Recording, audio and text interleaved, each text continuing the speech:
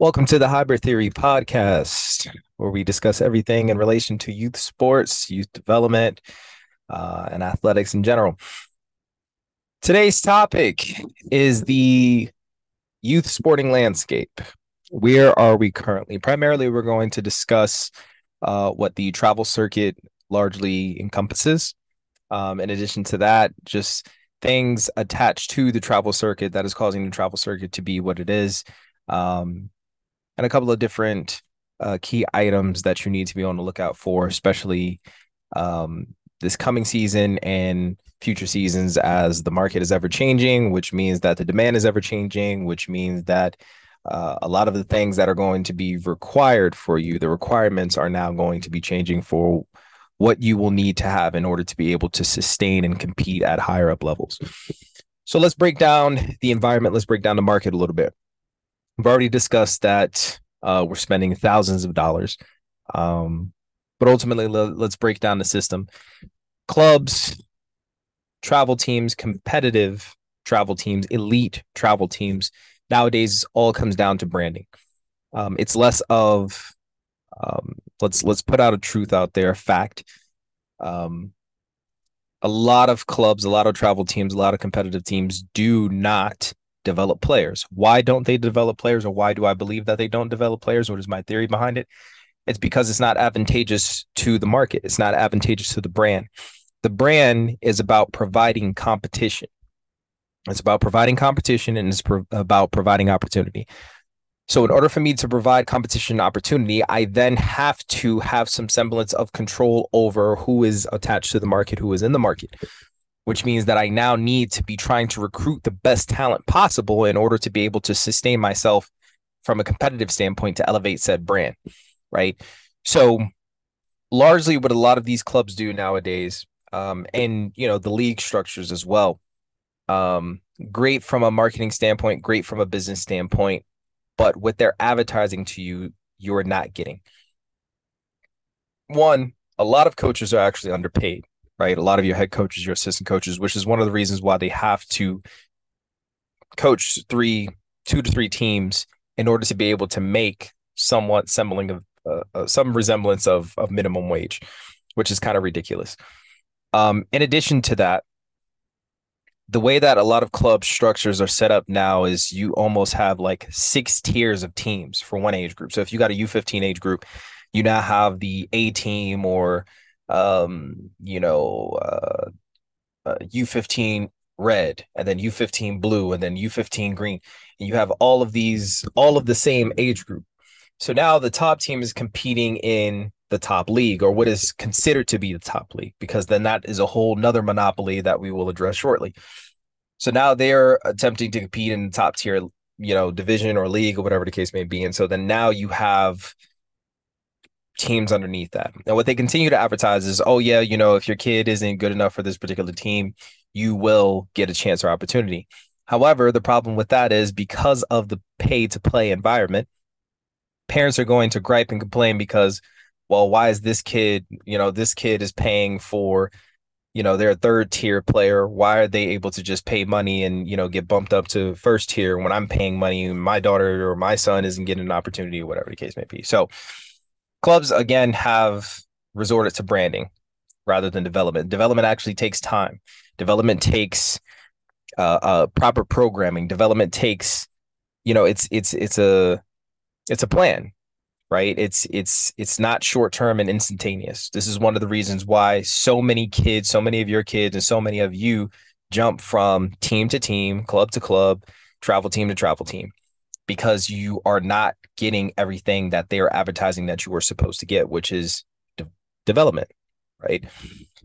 So when we focus on branding, we say, okay, I, as a brand, as essentially a company, even though they're supposed to be 501c3s, they're essentially acting like LLCs. So I, as a brand, I, as a company, and then going to say, okay, I'm going to give you the opportunity to go to this tournament, this tournament, this tournament, so that way you can be seen.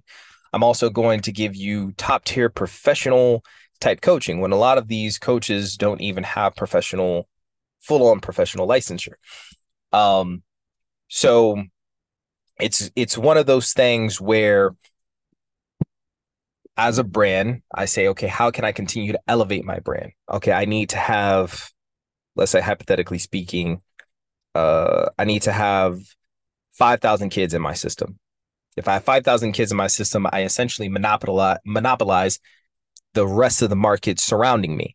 So if there's 10,000 kids on the market of 5 or 6 age groups, and I monopolize that market, and I take 7,000 of them off the board, which only leaves 3,000 for the rest of the surrounding market, that means that they then can't compete with me from a financial standpoint, right? So they don't have the same level of resources. They don't have the same capacity to be able to bring on all these coaches or whatever and host all these camps and have money in excess to be able to host whatever tournaments, whatever the case may be. So then my club, quote unquote, my travel team, my brand is then elevated, because now it's like, well, all of these, more coaches then want to join that particular brand, right? Because they see, okay, well, there may be a slight pay bump. Maybe I'll get an extra 1,000.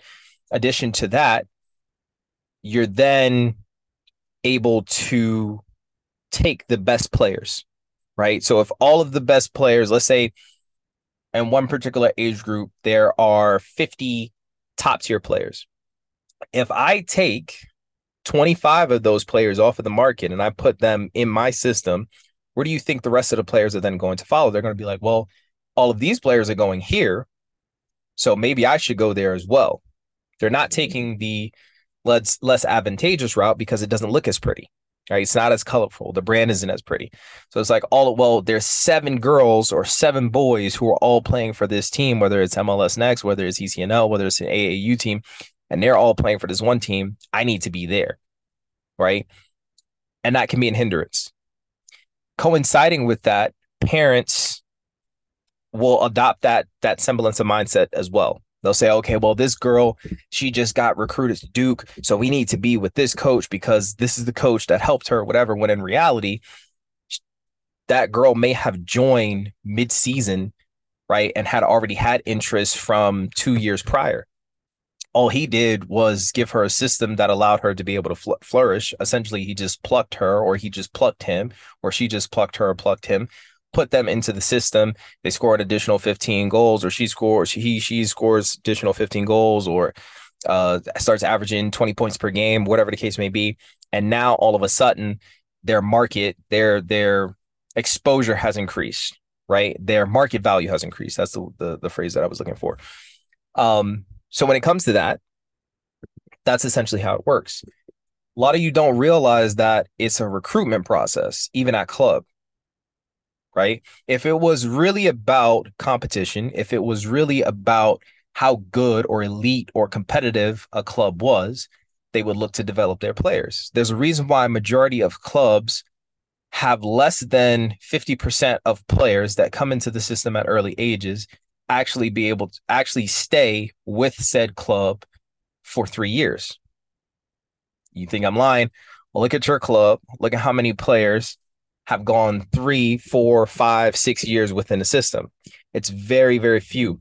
And don't count the year that, they left for a year, and then came back. No.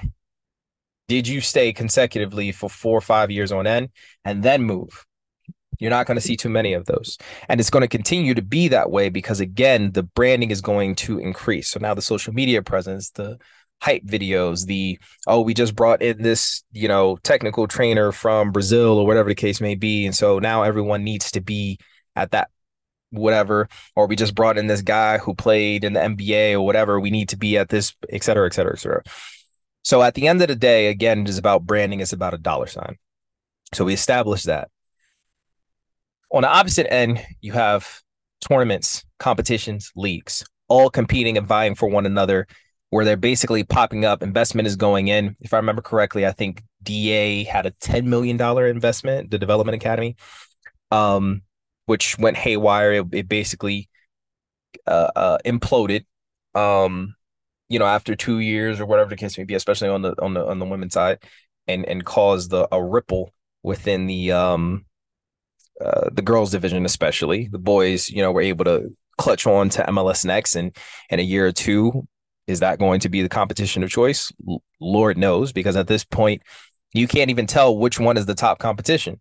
All of them are saying the same thing, and this starts from top to bottom. If you look at it, right, USL is saying we're the top league in soccer, right? We're going to compete neck and neck with MLS versus, okay, we're going to, do relegation. And that's primarily because MLS doesn't want to do relegation. They just want to have as many teams as humanly possible, adopt the same system as, the NBA structure, as the NFL structure, and say we're just going to have a whole bunch of teams and they won't get relegated because, again, it's about money. It's about the business model.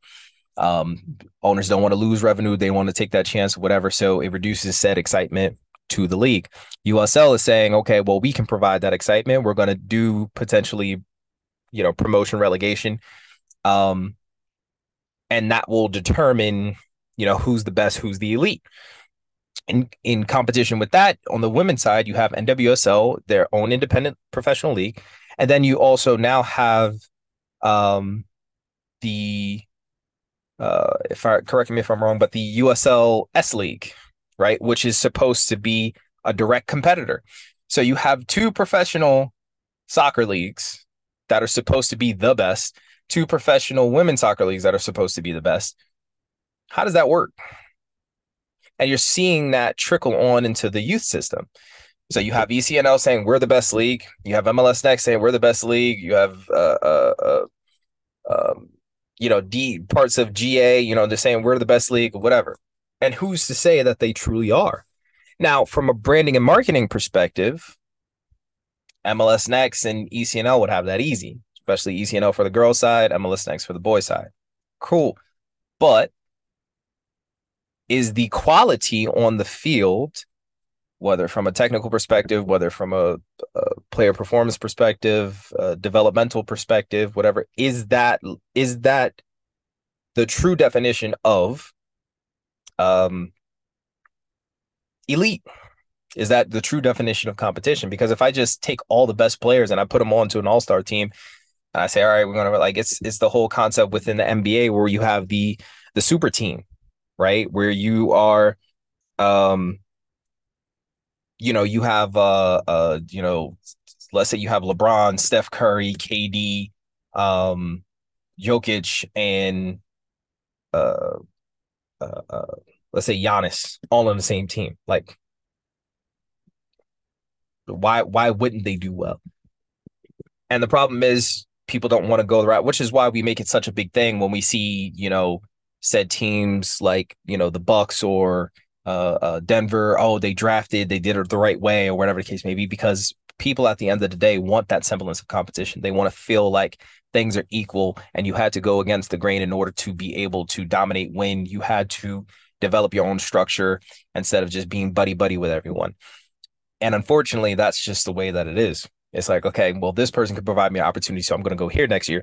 And then that person could provide me with opportunity, so I'm going to go here next year. And you're constantly jumping back and forth, back and forth, back and forth. And you're still not getting what you're supposed to get. So each year, this is continuing to happen, and you're still not getting enough. So you have these tournaments, you have these leagues perfectly branded. And the way that the brand works is the more that you can see the brand, the better the brand becomes. So what do you think they do? They add more games. They add more showcases. They add more, special tournaments or whatever. At the end of the season, as long as you finish within the top 4 of your conference, you're guaranteed to go to nationals in some capacity. So you have your top tier bracket for number 1, and then second and third, they go to a separate nationals competition. And then number 4, they go to a separate national. Like, it's crazy. So that all with the desire to be the top league, with the desire to be the top club, with the desire to be the top tournament structure, whatever the case may be, or to be elite, what happens is we now have an influx of more games, more practices, more. And so then that has an adverse effect directly on our athletes, our youth athletes, because now we want more. Now it's not enough for us to, and then that's also another thing. Everybody wants to play against everyone and believe that they should have the capacity to play against any and everyone simply because they are elite, but then we'll duck said competition or avoid eligible competition within their area. So they'll claim that they're the best team in the area, the best, age group in the area, whatever the case may be.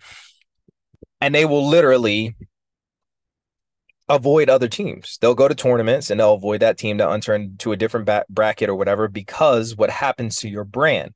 If I lose, my team loses against another brand, what do you think your first thought is going to be as a parent?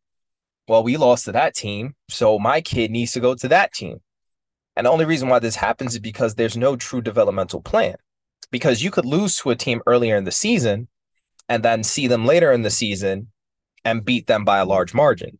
But people don't see it that way. They're like, I think we made the wrong choice. I think we need to jump ship.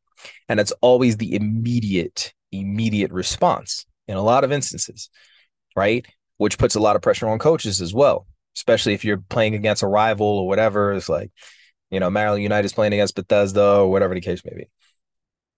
So there's no semblance of competition where I, as a coach, I'm telling my team, look, these are the games that we got set. We're going to play the supposed best team in our division or whatever. And then we're going to work our way up into playing people outside of our region.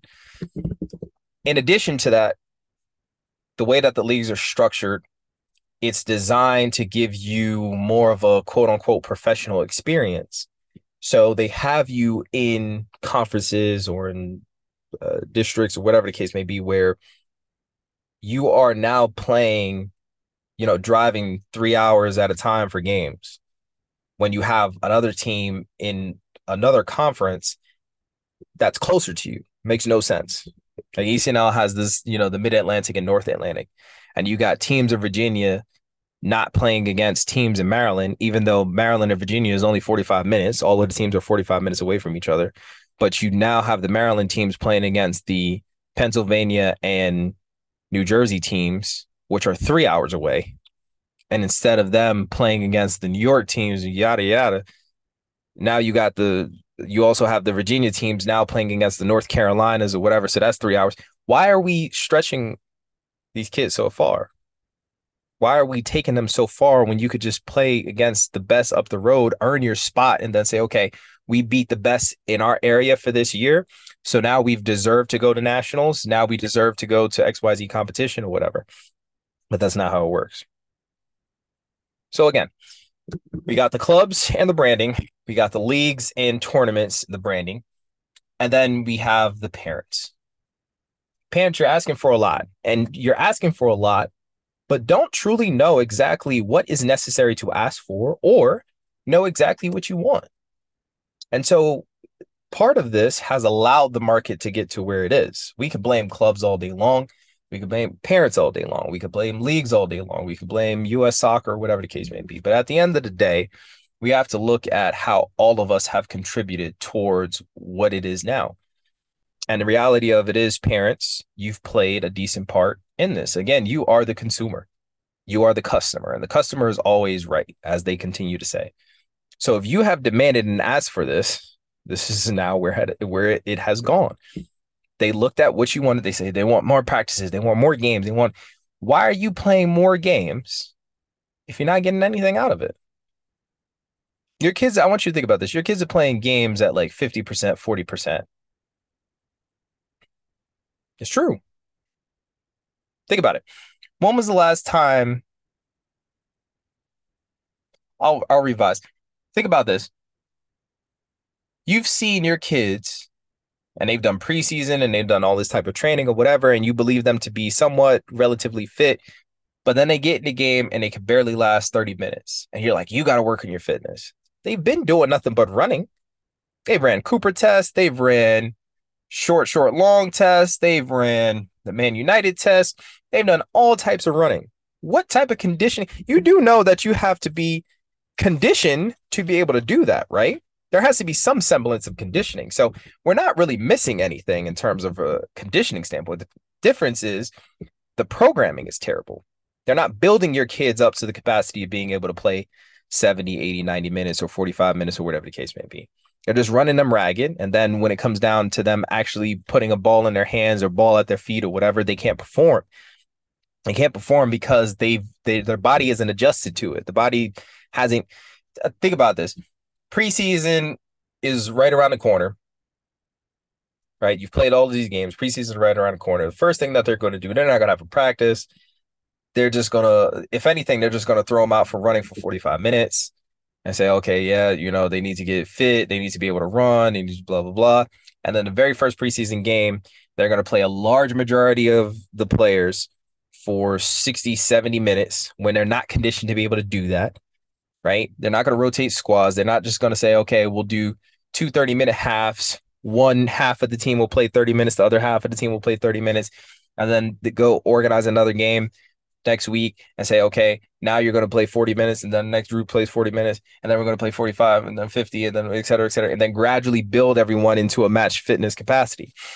And that comes from, again, you want more. So you want more games, you want more practices, but you didn't ask for better quality training and better education for the coaches who are actually implementing said programs, right? You want your kids to get faster. I hear this all the time, right? Parents come to me for individual training and say, I want my kid to get faster. Okay, cool. And then I'll say, well, I need you to commit 3 months. And for these 3 months, I need you to come in 3 times a week. Oh, well, practice and blah, blah, blah. Exactly. How do you believe speed is achieved? Do you know the formula for speed? Do you know the formula for being able to get a player or an athlete quicker? There's time that we have to commit to this. Oh, well, I want my kid to get stronger. I want their shot to improve or whatever. Okay, cool. So again, I want you to come in first month 3 times a week. Oh, well, we can't do that. He's got school and then he's got a curriculum. He got break. So exactly what program do you expect me to run in order to be able to get his kick further? How do you expect me to do that if you're not able to commit the time? And that's what's happened. So now your kids don't have any time to work on their game. They don't have time to really do much by themselves. They're getting out of school or going into school 7:30, 8 o'clock, getting out of school 3:30, 4 o'clock in some instances, then going straight into practice, and then they have homework. So what time do they have to work on their one-on-one stuff? They got 2 games a weekend. What time do they got? They don't have any time. In all honesty, they barely have time to be kids. Most programs aren't really offering physical education anymore, and the physical education instructors, large by margin, are not trained in modern methodologies. They're still trained from 10, 20 years ago, so those methods are out of date. There's too much wear and tear. They're not taking into consideration what a lot of these kids are going through, which is majority of them are now student athletes. Or athletes in general, in order for your kids to actually be able to make friends. Majority of them are friends from their club or, tournament or social media. They've been following their videos or whatever the case may be. So again, you've contributed towards what is going on, right? So that is largely what the landscape looks like. So the question always is, okay, well, we see everything that is the problem. How do we create solutions? What is the solution? What is the solution? One of the reasons why I started the podcast and why I started posting what I began posting on social media was to create conversation. First part to any bit of change or creating any semblance of results is identifying all of the things that are affecting us directly. And then also educating all of you and pulling things into light that you've been blind to, whether it's by choice or whether it's just you didn't know. A lot of the people that we talk to are first time, athletic parents in regards to a different sport. A lot more kids are exposed to a lot more sports. So you might be a basketball dad, but your kid now wants to play soccer. You might be a football dad, but now your kid wants to play basketball or volleyball or whatever the case may be. So it's different. It's different, but it's not, because we're still having the same conversations in basketball as we are in lacrosse, as we are in hockey, or as we are in football. They're all the same conversations. There's plenty of people similar to myself who are talking about the overindulgence in all of this competitive environment. We're overindulging. We're being gluttonous in terms of what we want and not understanding how it affects us and not understanding what it's doing to our kids in the long run. So what is it doing to our kids in the long run? Majority of your kids are overtrained. I've talked about this. Why do I say that they're overtrained? I want you to think about this. I'll explain overtraining like this. Imagine you have a pot of food. You're marinating something or some kind of sauce, right? And let's say you turn it up to the highest setting on the burner, right? And you leave it there with the lid on top. Let's say you leave it for like 10, 15 minutes. What do you think is going to happen to the sauce? It's basically going to stick to the bottom of the pan. A decent amount of it, right? Then that takes a while to clean off. And if it does, if it doesn't stain, depending on what kind of pot you got, et cetera, et cetera. And a lot of you aren't taking into the account, your kid is the pot. A lot of you don't know what your kid is truly capable of handling. You don't know. You didn't look at the description. You didn't look at your child and say, okay, my kid burns out at XYZ time. I need to make sure that I don't leave this burner on or whatever the case may be. The flame, the burner, is the coach and their programming, the games, the pressure that you put on your kid to perform and do more and run because you feel as though that they're out of shape and they're lazy and they're not doing enough. When in reality, they have no control. Again, you were the one who put the pot on the stove. You put the lid on top of them, which is that pressure, which is that additional heat, which is you breathing down their neck saying, you're not doing enough. You're lazy. This kid made this team. You need to make this team. If you're going to be serious about this, yada, yada, yada. That's the lid on top. And then you turned it up and the coach he or she is doing 7 days a week, nonstop. One sport, 7 days a week. And you're expecting that your kid isn't going to get burned. You're expecting something different to happen. You're expecting the pot to be all right after you just left it and you're not paying attention to it. No, that's not how it works. Now I want you to imagine this. If I take that pot and I put it on medium, right? So about halfway instead of all the way to the top, all the way to the high setting. If I only put it on half, only put it on medium, and I watch it and I monitor it, and I also stir it. So I'm watching it, I'm paying attention. Okay, is he fatigued? Is it burning? Is he burning out too quickly? Is she is it time for me to season it? Is it time for me to nurture it? Is it time for me to feed it, make sure that it's hydrated, make sure that my kid is strengthened, make sure that my kid has rest, make sure that my kid has the capacity to actually be able to think about what they want to do, and if this is a choice of theirs versus me pushing them or versus their coach pushing them or versus it being peer pressure, right? And then before the pot really starts to get to a point to where it may start sticking, I then transfer it to another pot. The burner isn't on, but I just transfer the liquid. I transfer the sauce into another pot. What do you think would happen as a result? The sauce would then cool down gradually. It would recover. And that is essentially the process of overtraining. You are leaving your kids on 100 plus, saying, I want you to working them into the ground.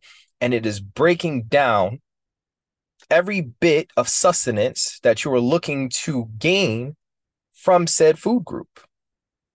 You want your kids to have more, but the problem is you're not paying attention to it. The problem is you are not nurturing it. The problem is you aren't gauging the intensity, the heat of it. You're just throwing it in a pot and saying, all right, cook. And what happens? It'll burn out.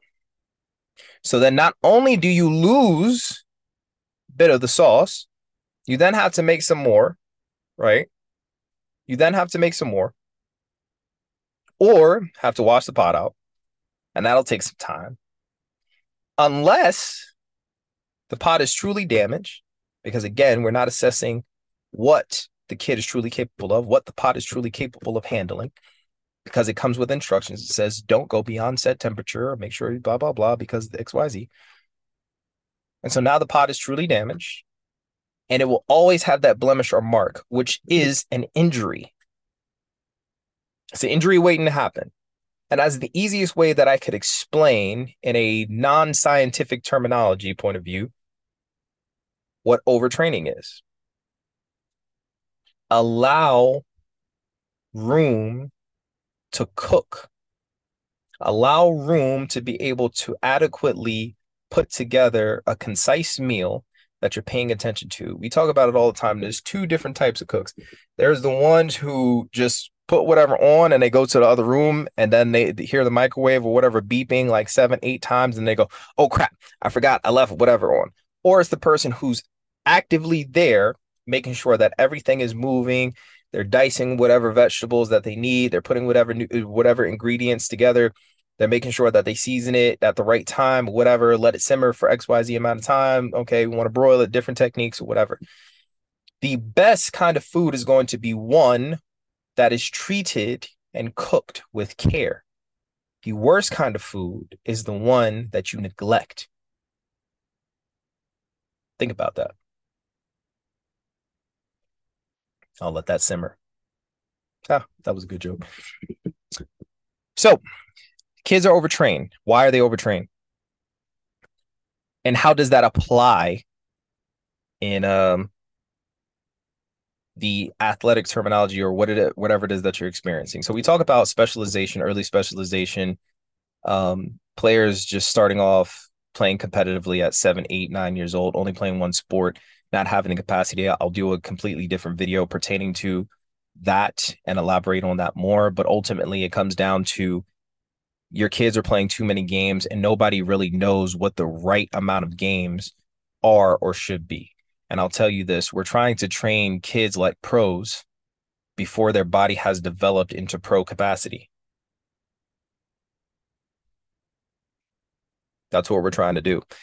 And unfortunately, it's not working out for us, which is one of the reasons why we have the highest rates of long-term injuries, ACLs, Achilles, MCLs ever in sports, in a multitude of different sports, in a multitude of different ages, primarily in youth ages. So it's important to have some semblance of balance, but it's also more important to know exactly what it is that you truly want out of this.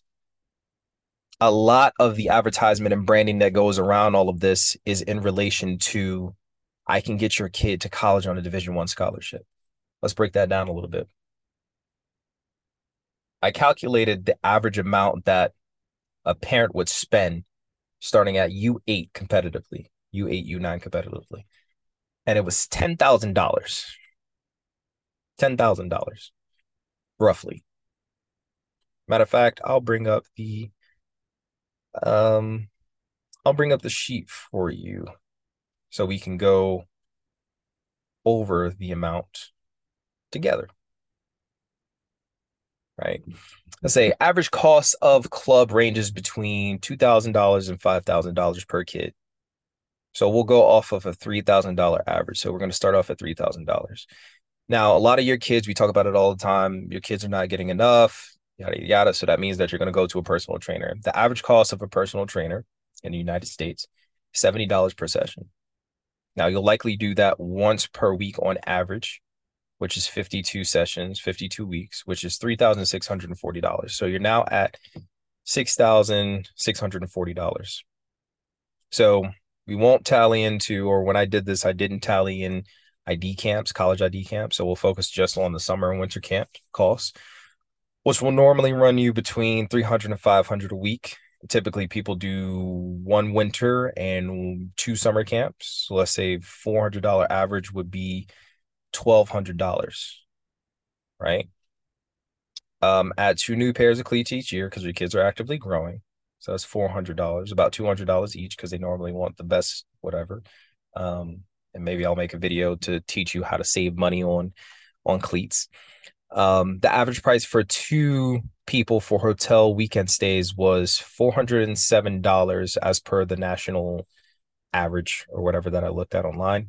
So let's say you do 6 tournaments per year, and we won't count the away game hotel nights, like just in your conference. So that's $2,442 for the total cost of the year from a hypothetical perspective. Um, the average cost of flights was $378 per person. One parent and your youth athlete, that's $756. So ECNL, you're doing at least 3 tournaments out of state. So that's $2,268 just on flights. So we're at $12,950 per year per kid. And we haven't covered car rentals, we haven't covered gas, we haven't covered food. And I'm going to try to put this into perspective for a lot of you. In addition to the perspective that I already gave you from the previous one of the previous podcast episodes pertaining to the secret $1 billion youth industry. Between 8 and 17, the ages of 8 and 17, you will have spent a minimum average of 116,000, sorry, a long day, $116,550. Now, the average cost of tuition for in-state is $102,828. The average for out-of-state is $176,056.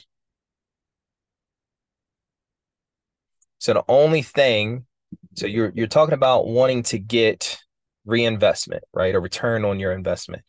So you are going to spend $116,000 in 10-year span of time on average.